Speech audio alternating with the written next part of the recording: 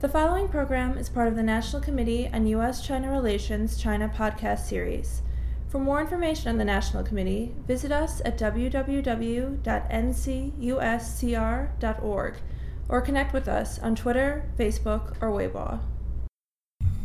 This is Steve Orlins, President of the National Committee on U.S.-China Relations, and I'm thrilled today to be joined by John Frisbie, who is President of the U.S.-China Business Council and has held that job, I think, for about as long as I've been President of the National Committee. Almost 11 years, is that right? I'm a little bit more than 11 years. God, so you've been even a longer tenure than me.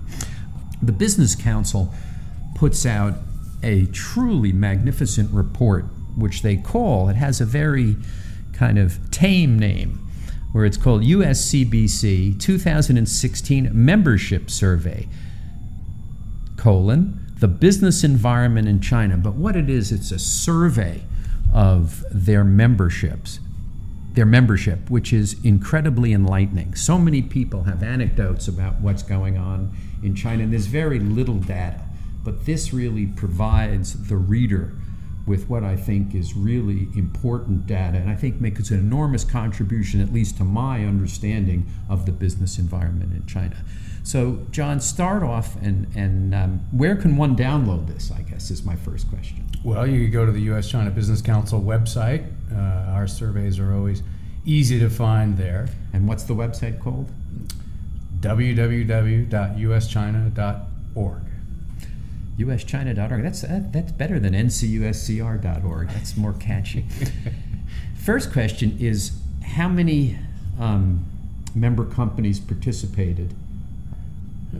We have, U.S.-China Business Council has about 200 plus members. We are a broad-based organization, meaning half of our membership roughly is manufacturing, half of it is services. We have agriculture and resource companies. I think close to 120 of our companies participated this year, so it's a pretty good snapshot of what's going on. How does that compare with prior years?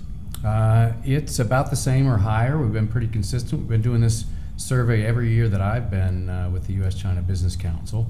And one thing that's a little bit unique about it, there's other surveys out there. The local American Chambers of Commerce in Beijing and Shanghai do them. The EU Chamber does good ones.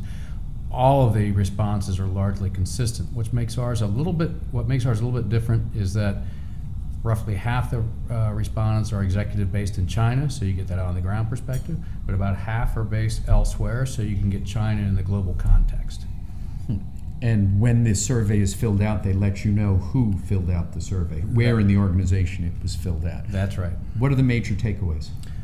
I will point to some takeaways in the operating side of things and then also on the policy side. But on the operating side, what jumps out this year is that China's growth slowdown is showing up in a revenue slowdown for American companies. We've seen that developing over the last couple of years. 2/3 of our companies are still projecting a increase in revenues this year, but nearly 20% are anticipating a revenue decline. And that's a pretty big number. So I think it's reflecting that growth slowdown that is well known. The other thing that's happening is that competition with domestic Chinese companies is intensifying. That's the number one challenge in the top 10 challenges that we identify every year. It's been number one for the last 2 years. Companies remain profitable in China, and I think something like 90% of respondents this year said they will be profitable, and I think that surprises a lot of people. But increasing competition along with rising costs, overcapacity in some sectors, are combining to continue to squeeze profit margins in China. So companies are profitable, but at margin rates that are coming down versus prior years. Does the survey address how profitable and how the profitability in China compares to the profitability worldwide or in the United States?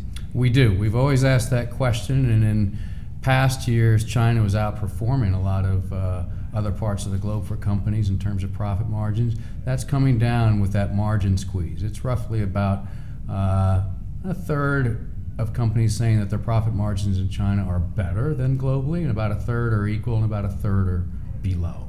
And that's, my recollection, it used to be more than 50% were more profitable in China than they were globally. Correct. And remember that in past years, we were still seeing the impact of the global financial downturn, where companies were pressured in a lot of other markets around the globe. China outperformed. We've seen that sort of return, I would say, to the norm in the past 2 or 3 years again. But it's also signifying a change in China. With that GDP growth slowdown that we've seen, it's no longer about just building capacity like it was in past years to try to capture growth. And when I say capacity, I don't just mean widget making capacity, manufacturing capacity, but it's also, could you hire enough people to build out your services delivery, for example?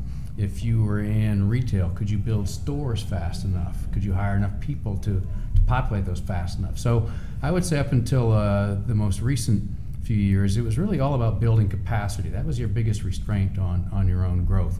But with the slowdown, and as companies have started to get more of a footprint in the Tier 1 and Tier 2 cities, the larger cities along the coast, it's really now changed into more of cost efficiencies, more efficiency in how you go to market, going into Tier 3 and 4 cities to capture growth. That means a much more complicated footprint. Companies are now much more looking at how do they capture growth more efficiently, how do they get cost out like you would in more mature markets, particularly with the increasing in competition, and how do you deliver value in a market that's growing more competitive. That's really the landscape I think that most companies are looking at now. Other big takeaways? Well, anytime you're in a market where you're going to have more of that competitive environment with cost increases and profit pressures there, companies are reacting like you would expect. Some are taking out headcount, some are slowing investment. That shows up in our survey as well, as not a surprise. If you move over to the policy takeaways from the survey, the big one is that policy uncertainty continues to drive, I think, company outlook over the next 5 years. We always ask the question, how does your company view the next 5 years? Are you optimistic, somewhat optimistic, neutral, somewhat pessimistic, or pessimistic? Pessimism numbers remain low, but higher than they've been at about 10% combined. But what we've clearly seen is a softening in the optimism and a shift from being optimistic to somewhat optimistic as well. The driver for that is the policy uncertainty around these lingering issues of market access, investment restrictions that serve as market access barriers, and quite frankly, after 3 years now in China's rolled out reform program, not much impact from those reforms on the issues that impact companies, and a lot of uncertainty about where China is headed with its policy direction. That's undermining confidence as well, and I think is a big factor for why the American business community voice is relatively quiet right now on China issues in Washington or during this election cycle, because they're not quite sure where China is headed related to their business needs. Anything striking by industry? Does the survey kind of look at particular industries? We don't break it down by sector in our survey, but clearly sector matters. In talking with our board of directors, which is global CEO level, or in looking at China's own economic data, you can see that China is not just a monolith here. Right. And the slowdown has impacted companies most strongly in the old industrial type sectors, for example, or in infrastructure. Construction equipment, supplying coal mines, supplying real estate sector, stuff like that. But if you're tied to the consumer or tied to sectors where, like healthcare, for example, you're still seeing pretty good growth. Bear in mind, when we're talking about a growth slowdown, in past years, double-digit growth year over year was pretty common. Now it's upper single-digit that I would say is most common. But within that, you're going to see differences where companies in those challenged sectors might see a revenue decrease, as indicated in our survey. But for a lot of companies in our other sectors, or like I say, tied to where there are growth areas, they're doing reasonably well. Even if you look at China's own GDP data by province, the industrial Northeast, the old-style Northeast areas, and North Central are pretty much in a recession. But if you look at the other 25 provinces in China, they're all growing pretty well. What surprised you most in in the survey this year?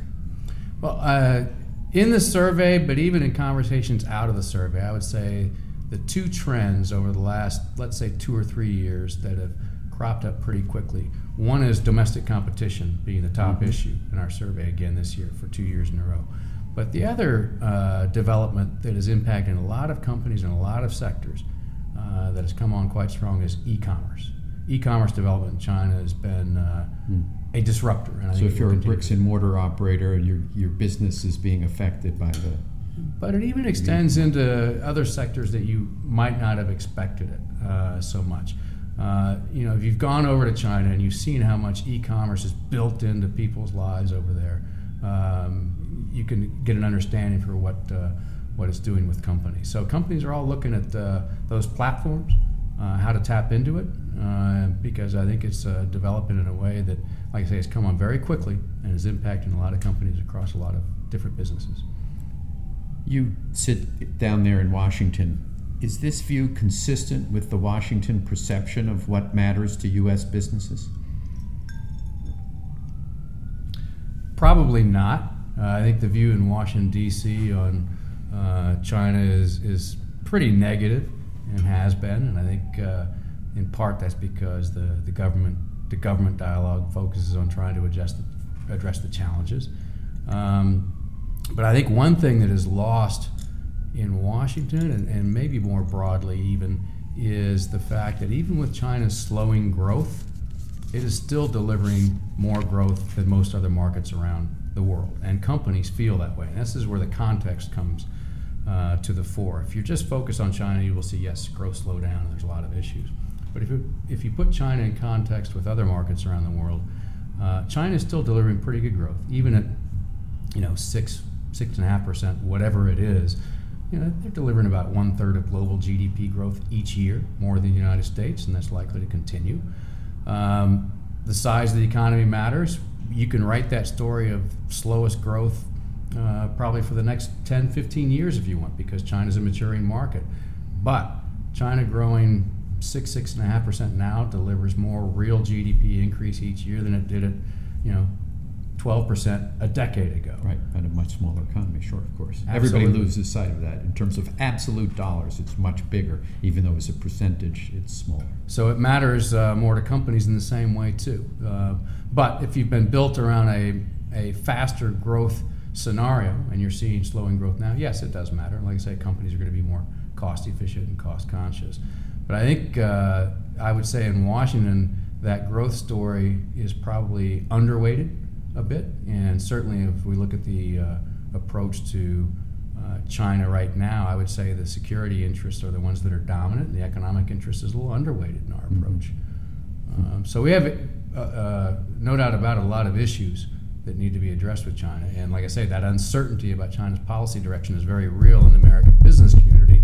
But I think not lost in the business community is that there's a compelling growth story there. The big question is, can you access that growth? Which segues into my last question: is what does the survey tell the United States government about what policies it should be following? What's the policy takeaway from this for the U.S. government? One, we need to make sure that we stay engaged and try to do everything we can to help companies overcome those barriers that are limiting their access to that market growth as fully as it should be. It's not a situation where we should be looking at policies that would disengage us or create more problems in the relationship than they would solve. We have a real economic interest in China. When I say we, I mean the United States as a country. We need to figure out better ways to try to address those issues and make sure we don't take steps that would tend to be disruptive. Not easy, and it's frustrating work for the diplomats that have to engage on it, but it's enormously important to our economic health to get the relationship right. I've had as my guest today John Frisbie, president of the U.S.-China Business Council. I suggest you download at uschina.org the USCBC 2016 membership survey, The Business Environment in China. For those who want to understand what U.S. business is doing in China, it is a must read. John, thank you so much for being with us. Thank you, Steve.